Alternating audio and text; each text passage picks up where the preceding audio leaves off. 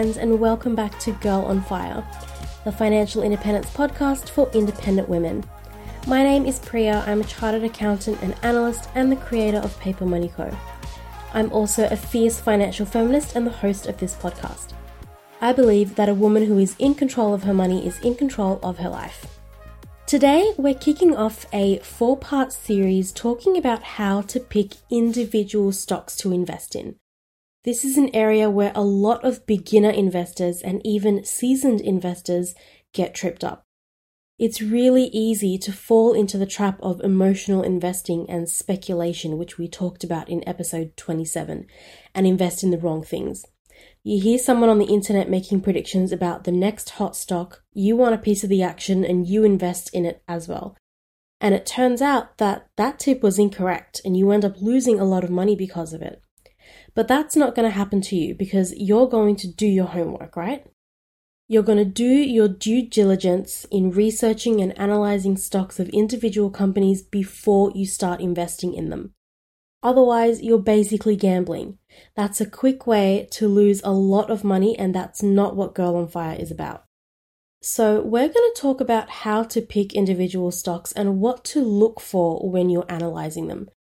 This is not a small topic. It's going to take a few episodes to really get through it, and it is just the basics. So this episode is part 1, where we'll go through an overview. And we'll take a deeper dive into this topic in the episodes that follow. But we're definitely covering the basics and working up from there. Picking individual stocks is no easy task. There are whole careers and industries that make money trying to do this. And please always remember that the vast majority of people, even the largest fund managers, have a hard time picking individually successful stocks at a better rate than pure chance. There was even a famous quote-unquote study done at one point that showed that some of the best stock pickers in the industry were beaten by a cat throwing its toy over a grid of company names. This is why ETFs are so widely talked about, because if it's so hard to outperform the market, then at least keep pace with it at minimal effort. But even if you're not going to be stock picking, this series will really help you understand more about how the stock market works because it shows you what makes a good stock and what doesn't. But before we get started, I want to remind you to head to my website, papermoneyco.com/start investing to download your free copy of my investing starter guide. It's totally free. You just need to enter in your email address and I'll send it straight to your inbox. It gives you a step-by-step plan to follow to get your finances ready to start investing, including working with a budget, building an emergency fund, and paying off debt. The sooner you can get your foundation set and get those good money management practices in place, the sooner you can start investing and building your wealth. If you're really serious about learning to master your money, then it's the perfect guide for you and I'd hate for you to miss out on it. As always, Girl on Fire is about learning, so whip out your favorite notebook or journal and get ready to take some notes. If you're not into writing things out by hand, you can always find the transcript on my website, papermoneyco.com/GOF32. Okay, let's dive in. I wanted to kick things off by talking about why you as an investor would invest in individual stocks. At this point, 31 episodes in, we know that over the long term, stock market returns always go up. It generates a positive return over the long term. If I ever created a Girl on Fire investor creed for us all to pledge allegiance to, that fact would be number 1 on the list. And that also sounds like a fun little project, so I might just do that. And in episode 17, we talked all about ETFs.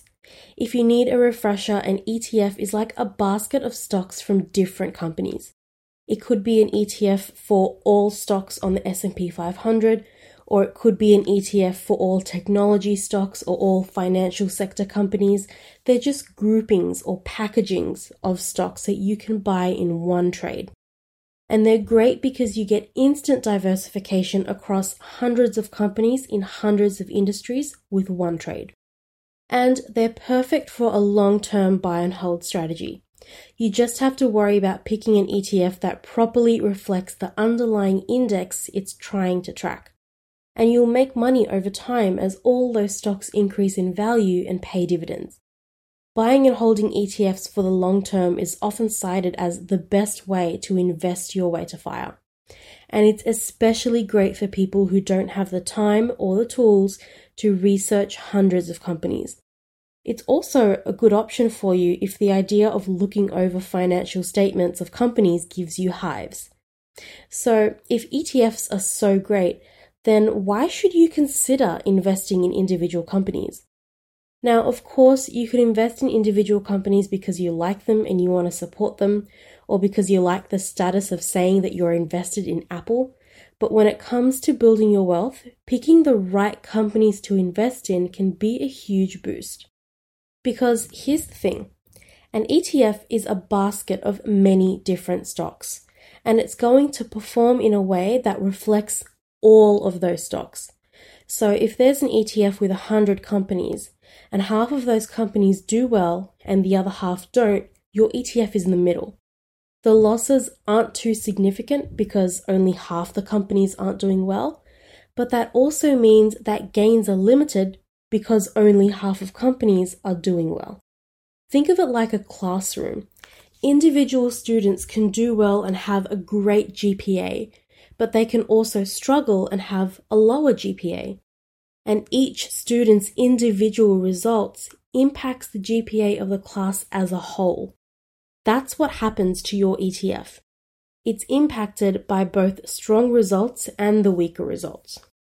Now, the good thing about investing in an individual company is that its good results aren't watered down by losses from other companies. So you have the potential there to make higher returns, because your individual stock is doing better than the general market. You'll hear a lot of people say this, that a stock is outperforming the market, and a lot of investors try to pick stocks that will have higher returns than the general stock market. For example, an ETF that covers the S&P 500 might grow by 9% this year, but Apple stock might grow by 12%. Apple makes part of the S&P 500 ETF, but you would earn a higher return by being invested in Apple directly instead of through an ETF. And that's because that S&P 500 ETF includes other companies that are not doing as well as Apple. So the average return will be a little bit lower.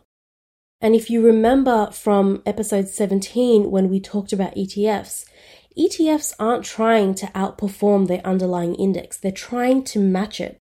Now, is it super important to outperform the market? In my opinion, when the market is doing well, no, not really. What's the point in competing with other investors? There's enough pie for everyone. And trying to outperform something that's already growing is just wanting more pie. You're trying to maximize your returns as much as possible, but you are taking on more risk to do so. On the flip side of that though, choosing an individual stock over an ETF means that other companies aren't there to act as a safety net for you if the company you're invested in isn't doing well. You're not being propped up by other companies if one of your holdings is performing poorly, which has the potential for you to make significant losses. And that possibility to make big gains and make big losses adds a lot of volatility to your portfolio in the short term. Your portfolio can go up and down very wildly.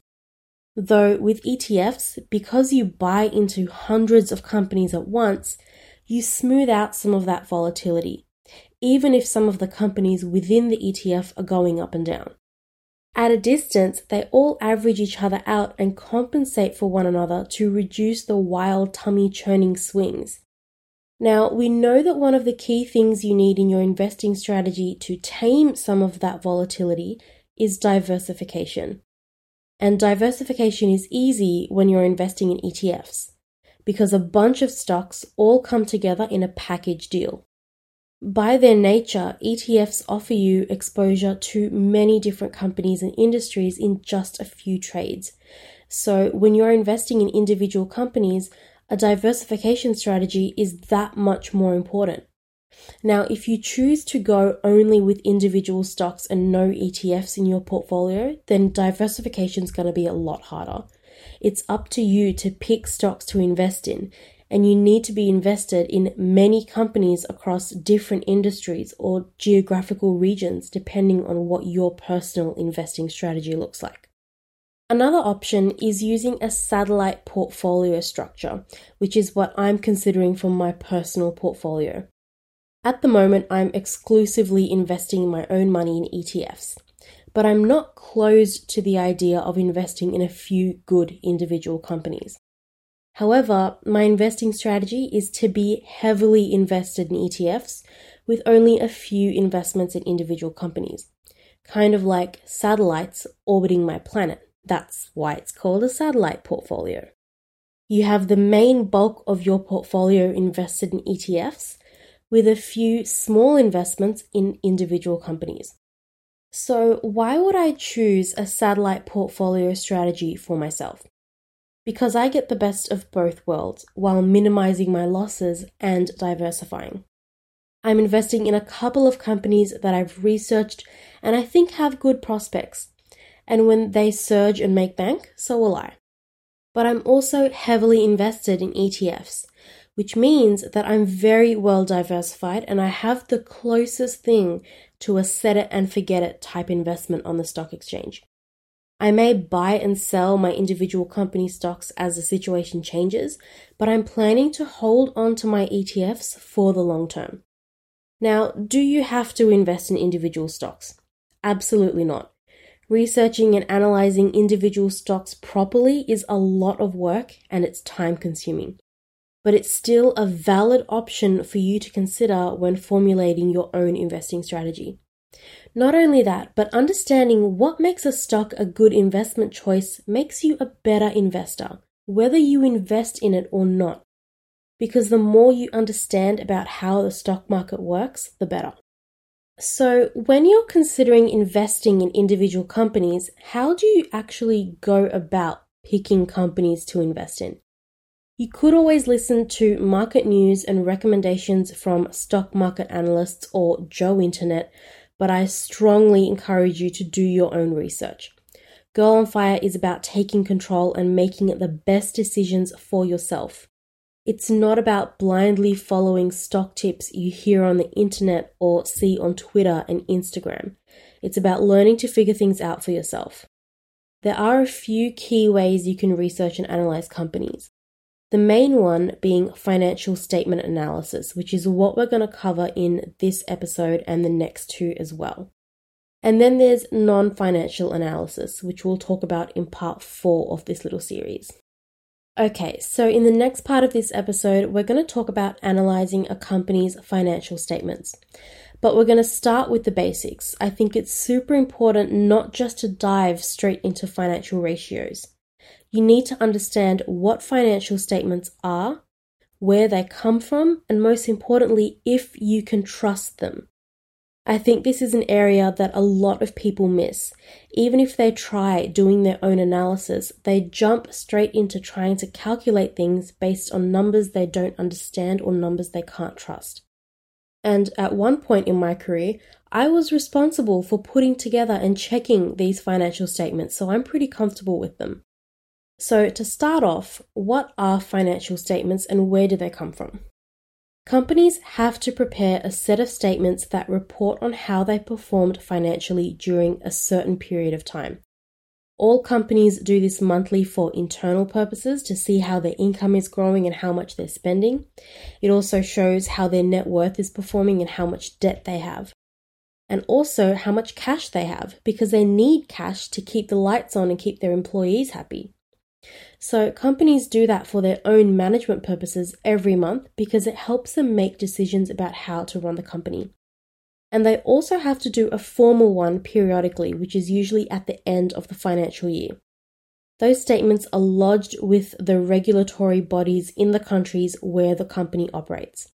And for a listed company, their reports are also made public so that shareholders and any prospective investors can take a look at them. Remember, a listed company is one that has its stock listed on the stock exchange, which means that the public can buy and sell that company's stock. These financial statements are how a company reports its financial performance to its shareholders, who are the owners of the company. Listed companies usually report some details every quarter, which is also when they announce a quarterly dividend. Then they report more details every half year and then do full reporting with all the bells and whistles at the end of the financial year. You'll often see changes in stock prices whenever those financial reports become available to the public, because investors look through them, and that changes their investor sentiment, which we talked about in episode 27. And investor sentiment impacts the share price. Investors either think the company is going to do great and buy up the stock, or they think the end is nigh and they start selling. Okay, so there are also regulatory bodies that give companies rules as to how they're allowed to do their accounting, how they should structure their reports, and what they need to report on. So when you see a company reporting $1 billion of revenue, they arrived at that figure by following the rules that a regulatory body gave them.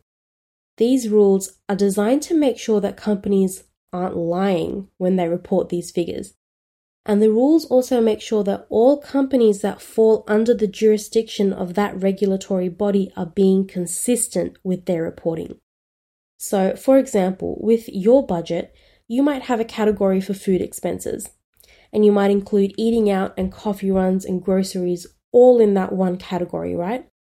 Well, companies have to follow rules that tell them what they can and can't include, and also when they have to include things based on timing. And those rules are more stringent for listed companies than private companies, because investors rely on that information very heavily, and that transparency also keeps companies accountable to their investors. Now, you don't need to worry about what the rules are. That's what CAs like me or CPAs in the US are for, because all listed companies need to have their financial reports audited. That means highly trained and educated CAs or CPAs, if you're in the US, are checking those statements and issue a report on whether they're clean or dirty, so to speak.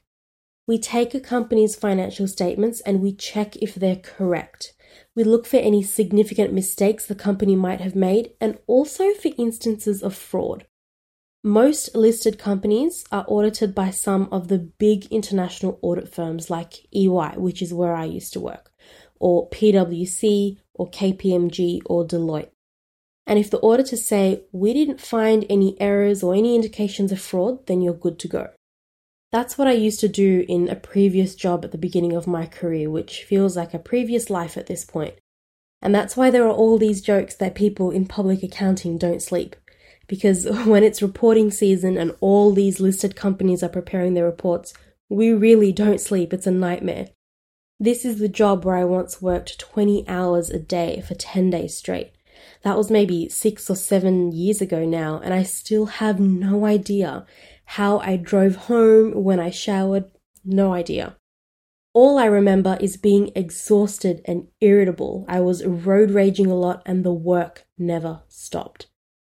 Now, sometimes we do find mistakes or fraud in a company's financial reports. That was how I got my job satisfaction back then. Remember what I told you a long time ago? It wasn't the cops that got Al Capone, it was an accountant, and they got him on tax evasion. Finding fraud in a company's financial statements felt like catching Al Capone. But when auditors find mistakes or fraud, we'll say, hey, we think there's stuff wrong with this. There's either very large or very pervasive mistakes, or there's fraud going on, and that means you can't trust those reports. But there is a caveat to that, so this is very important. Those auditors' reports are only saying they didn't find any issues, not that the issues don't exist. It's kind of like a criminal trial. If someone's on trial for murder, the evidence needs to prove beyond a reasonable doubt that they did it or they didn't. It's not definitive proof. It's just beyond a reasonable doubt that they did it, or that the evidence doesn't show that they did it. That's why it's not guilty instead of innocent. It's just saying that the lawyers didn't find anything that proves that they did it. They're not saying that they definitively didn't do it. The same thing happens when auditors are checking financial reports. We're saying that we didn't find any evidence of mistakes or fraud. We're not saying it doesn't exist. We're saying we didn't find any evidence of it. That's how things like Enron fall through the cracks. The auditors are watchdogs, not bloodhounds. They weren't looking for fraud. They just didn't find any evidence to suggest fraud was taking place. So, super important, if you're looking at a set of financial reports, go and check out the auditor's report. It should be listed right there on the contents page. It provides some comfort as to whether the reports are trustworthy or not, but it's not an ironclad guarantee. So, what I want you to take away from all that is that a company's financial reports are regulated and verified. But it's super important to remember that those regulations change from region to region. There are international standards which almost all countries adhere to, with a few minor changes for country-specific situations, but US companies have their own set of rules. So most non-US companies adhere to an international set of rules, and the US companies have their own rules. So why is that important to know? It's important to know that because if you are comparing a US company and an Australian company as investment options, you need to know that their reports are created and audited based on different rules, which means you're not really comparing apples with apples. Now, it isn't the end of the world or anything like that, but it is something to keep in mind. For listed companies, you should be able to access their financial statements and annual reports either from your brokerage account, on the stock exchange website, or on the company website. In next week's episode, we're going to take a deep dive into a few of the really important ratios and calculations you can look at when analyzing financial statements. But this week, I really wanted to start with the basics and talk about what financial statements are, where to find them, and what kind of information they provide. So, in each set of statements, there are 4 main reports and a set of explanatory notes and comments if you want more information. The first report is the income statement, which can also be called a profit and loss statement. It shows the income a company made and the expenses that it had throughout the period. So you'll be able to see whether the company is profitable, whether their income is growing, and what kind of expenses they have. We know that companies pay out dividends from their net profit if they have the cash available. Then a dividend is how the company distributes their profit to shareholders. So when you're looking at the income statement, you can see really quickly whether the company is actually making a profit or not. Next, we have the balance sheet, which shows the company's assets, what it owns, and its liabilities, what it owes. It's a statement that shows a company's net worth. We talked about calculating your net worth back in episode 11, and this is kind of the same thing. You'll be able to see what kind of assets a company uses to generate income, and you can see what kind of debt they have. Then you have the statement of cash flow. This one shows how cash comes in and cash goes out throughout the period. You'll be able to see where most of the cash is going and how much cash they have available to pay a dividend.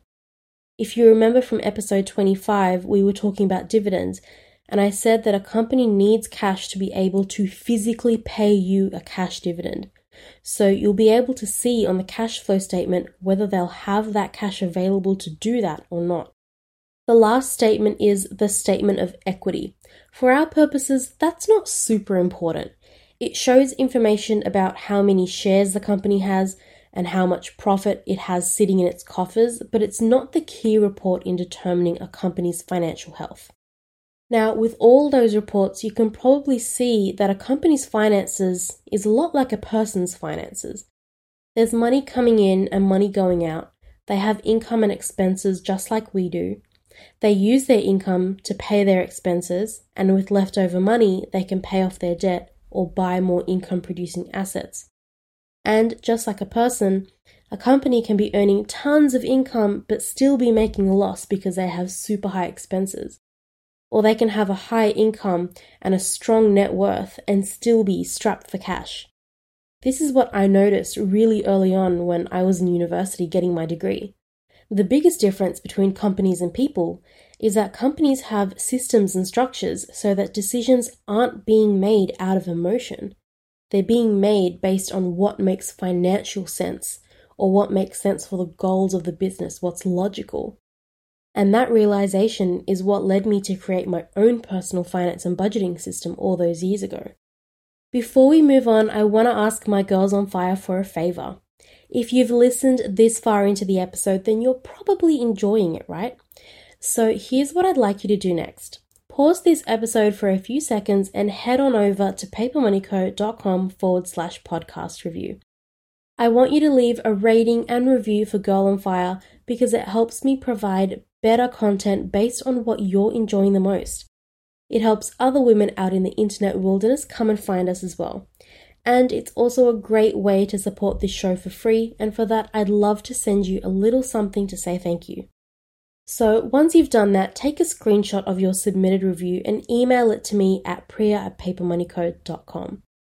If you do that, I'll send you a copy of my fire and investment calculator, which, if I do say so myself, is pretty damn amazing. It's how I plan for my early retirement and my wealth. It shows me how my wealth is going to grow, when I can retire, and how long my money will last. And it also has a separate tab that takes Australia's superannuation into account as well. And you can use it to analyze companies and different investment options when you're picking stocks too, which is exactly what we're talking about in this episode. I've never actually seen anything like it before, so it's pretty special. And I'm currently not offering that spreadsheet anywhere else except to my paid members. Not in my shop, not to my email list, it's a ghost. The only way to get your hot little hands on that spreadsheet is by submitting a rating and a review, taking a screenshot, and emailing it to me. That URL again is papermoneyco.com/podcast review. I've made it nice and easy for you. So go hit pause and do that right now. It's okay, I'll wait. Okay, that concludes my little ad break, so let's get back to it. So in the next part of this episode, let's talk about what to look for now that you have your hands on these financial statements.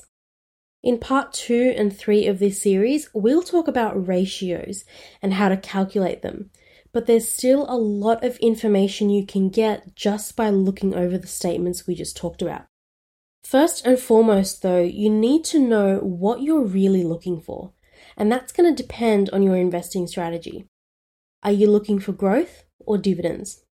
Meaning, do you want to increase your wealth by investing in assets generating strong capital gains, or do you want to generate an income stream using dividends?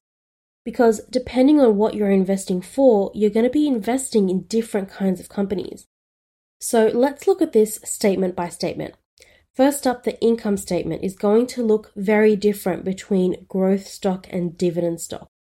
The biggest difference is that dividend stock companies are consistently making a profit, while growth stock companies could be making losses. And I'm not just talking about one bad quarter or year in the middle of a global financial crisis. I'm talking about consistent results here. Generally, well-established and stable companies with healthy cash flow can be relied upon to pay you good dividends. Those are the blue chip companies we talked about in episode 25. Those are usually companies that are already mature and they're operating in mature markets. They're growing slow and steady. On the other hand, though, companies that offer big capital gains are usually less mature or operating in less mature markets. They're in that growth phase where there's a lot of speculation about their prospects and they're not necessarily making any profit, which means that they're loss-making businesses which aren't paying out dividends. Any spare cash they have is being reinvested in the business and they're still growing. It takes a few years of growth before they're breaking even and then a few more years before they're turning a profit. We can also see this difference between growth and dividend stock in the balance sheet, which is a company's net worth. Dividend stock companies generally have much cleaner balance sheets. They have higher amounts of assets than liabilities. Now, it doesn't mean they have no debt. It just means that they generally have more assets because they've already been through that growth phase. They've already taken on that debt to grow the business. And because they're profitable, future growth can be funded with profits. Instead of paying you a dividend, they can reinvest that cash back into the business. These are companies that have had a growth spurt and they're at cruising altitude now. Growth stock companies, on the other hand, are more likely to have higher amounts of debt, and that's because their number one goal is to grow and expand the business. But they're not necessarily making a profit yet. So how do they fund their growth? They take out loans and raise money from investors through issuing shares. Because growth stock companies are still in that growth phase where they're not profitable, it also means that they may not have the cash to cover their operating costs. So they may have loans to cover their expenses until they can generate enough income to take care of it themselves. Because their suppliers and employees still need to get paid. And yes, issuing shares is a way to raise some of that money, but it's not always the best option. And then we can also see that playing out in the cash flow statement. Dividend stock companies will have healthy cash flow because they need cash to physically pay out as a dividend. So the business needs to consistently be generating enough cash for them to be able to do that. But growth stock companies are reinvesting every spare penny they can get their hands on back into the business. They don't have cash to pay you a dividend, and that's not a priority for them right now. They're trying to grow and increase the value of the company. When they become a mature company with consistent profits and healthy cash flow, then they'll pay you a dividend. But for now, they don't have the cash. So you can see how financial statements play a big role in determining whether an individual company is a good place for you to invest your hard-earned money. There are different things you need to look out for depending on what you're investing for and what your investing strategy looks like. And just at a glance, without doing any calculations, you can already tell a lot about a company by looking at its financial performance. I'm always telling you that your budget is like a diary. You can tell a lot about your life by seeing where your money goes. Well, it's the same thing for a company. Follow the money and see where it goes. That's a nice little Hamilton reference there for you. And that's all I have for you girls on fire today. My challenge for you this week is to head to the stock exchange website, pick a company, any company, and take a look at their financial statements. What can you learn about that company by looking at their financial reports? How do they earn their income? What do they spend it on? Do they look like a growth stock or a dividend stock company? Do they have the cash and profits to pay out dividends or not? What about the auditor's report? Do they find anything amiss in those financial statements? On next week's episode, we're going to take this a step further and start looking at some of the ratios you can calculate from a set of financial statements that tell you even more about a company's performance. This is a really important way to analyze companies and assess whether it's a good enough investment for your investing strategy. It's going to be a super interesting episode, so you're definitely not going to want to miss it. Don't forget to rate and review this podcast at papermoneyco.com/podcast review. It really helps me figure out whether you're enjoying this content and learning from it. Your feedback helps me improve my content so that the episodes get better and better. It's also the best way you can support this show, and it's totally free. Leaving reviews helps others find us as well. Also, remember to take a screenshot of your rating and review and email it to me at priya@papermoneyco.com. I'd love to send you a copy of my FIRE and investment calculation spreadsheet for free to say thank you for your support. It's currently not available anywhere else except for my paid members. As always, if you enjoyed this episode or found it interesting, then spread the love and share it with your friends. Bye for now, I'll see you next week.